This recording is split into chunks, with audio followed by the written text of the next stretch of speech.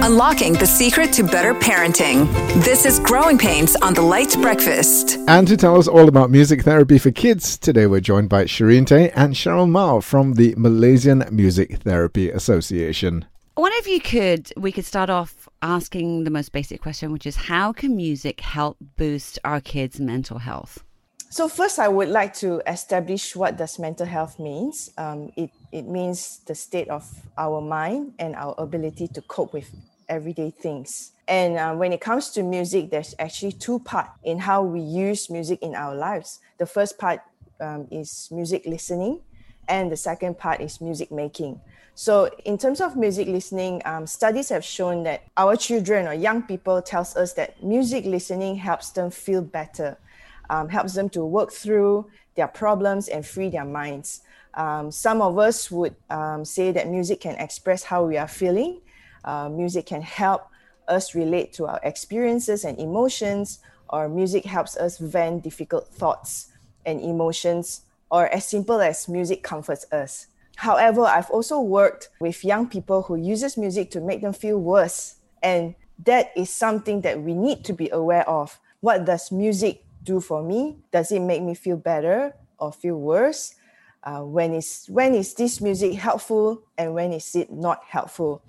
These are some important questions for us to ask ourselves so that we can use music in a positive way. Studies have also shown us that young people say having music on shuffle is not always helpful when they are going through tough times.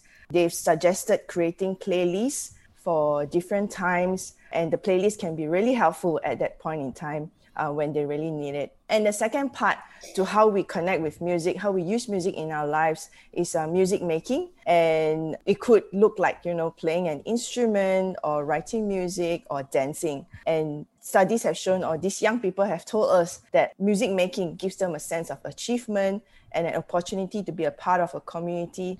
And also it's a healthy way for self-expression and venting out. Cheryl, if my kid has anxiety or depression, how exactly does music therapy help to alleviate the symptoms?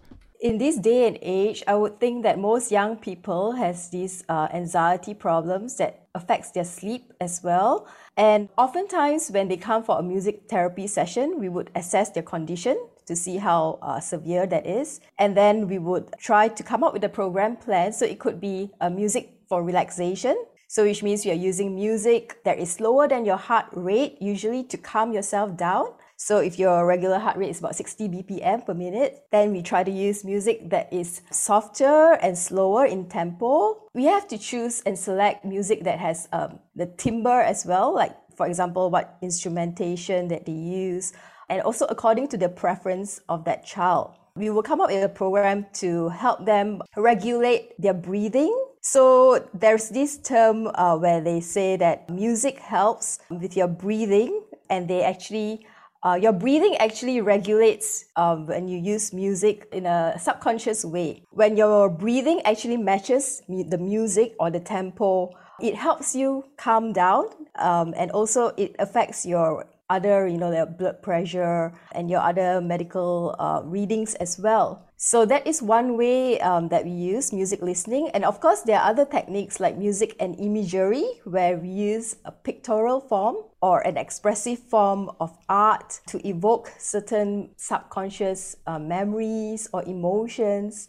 There are other ways depending on how the child responds as well. So it could be using lyric analysis, validating their thoughts and feelings to certain lyrics. So for example, if a teen has self-image problems, and there's this song called Scars to You're Beautiful, which is sung by Alessia Cara, that actually reflects certain issues that a person goes through. So it could be using lyrics as a way of a form of expression. So we use that kind of approach to help them. Could you tell us or give us a couple of case studies of kids who you've worked with in different modalities to help them when it comes to their mental health? So I have worked with a group of young people with eating disorder. That was when I was working in a children's hospital, and most of them were teenagers. During that group session, somehow after discussing, these kids decided that let's write a song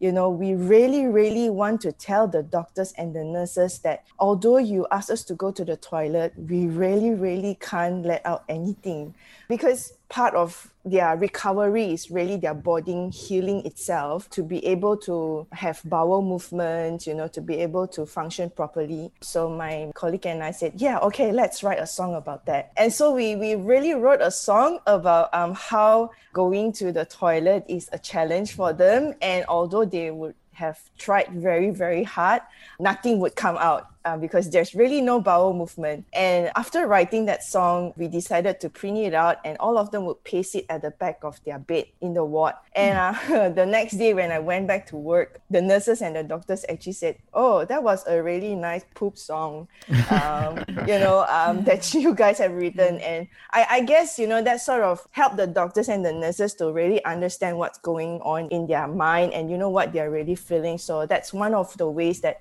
we could use music when working with someone who have a mental illness. Maybe Cheryl would have another example. So actually about 2 years ago during the lockdown, during the pandemic in 2020, I felt the need to actually start a group for special needs and it's called Music Friends to address this issue for their mental health reasons as well. So the goals were actually really to get them to express themselves, to interact, and to communicate in a safe environment. I think in that group, we really try to help them with their anxiety in a way that there is something for them to look forward to, and especially during evenings or, they say the sundown syndrome where people get a bit agitated. And that's where I find that music helps to keep them calm and regulated during that time. Would it be possible to share simple and maybe some practical ways that parents can actually apply music therapy techniques to help their kids struggling with mental issues at home?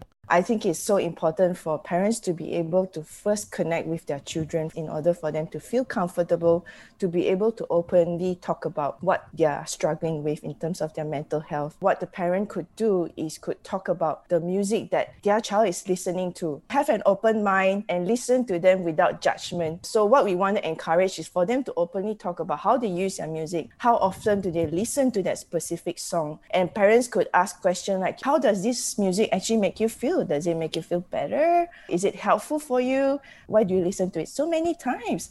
Are you able to connect with the lyrics, or are you able to connect with the artists themselves? Then from there, the parent will be able to probably, have an idea of where the child is coming from. If the child is up for it, parents could create a playlist together with the child, to say that, hey, come on, how about, let's create a playlist about the happy moments that we have going on this trip. Remember when we listened to this song, it actually made us dance together. So having that conversation with the child, I remember that, this time when you were crying, actually you wanted to listen to this song. How about let's put this song under the sad playlist. But remember to check in yourself whether the music is making you feel worse, because we do not want the child to actually spiral down even worse when they keep listening to the song that make them feel worse. So I think that's probably one way that parents could use music to connect with the child and to help them talk about what they're struggling with in terms of their mental health in a more casual way, not so serious. Yeah, talking about the context, I think that's everything, isn't it? Cheryl, did you want to add something to that? Young people these days, they actually do play an instrument or they actually engage in some form of musical activity. So I would encourage parents to maybe encourage their child to form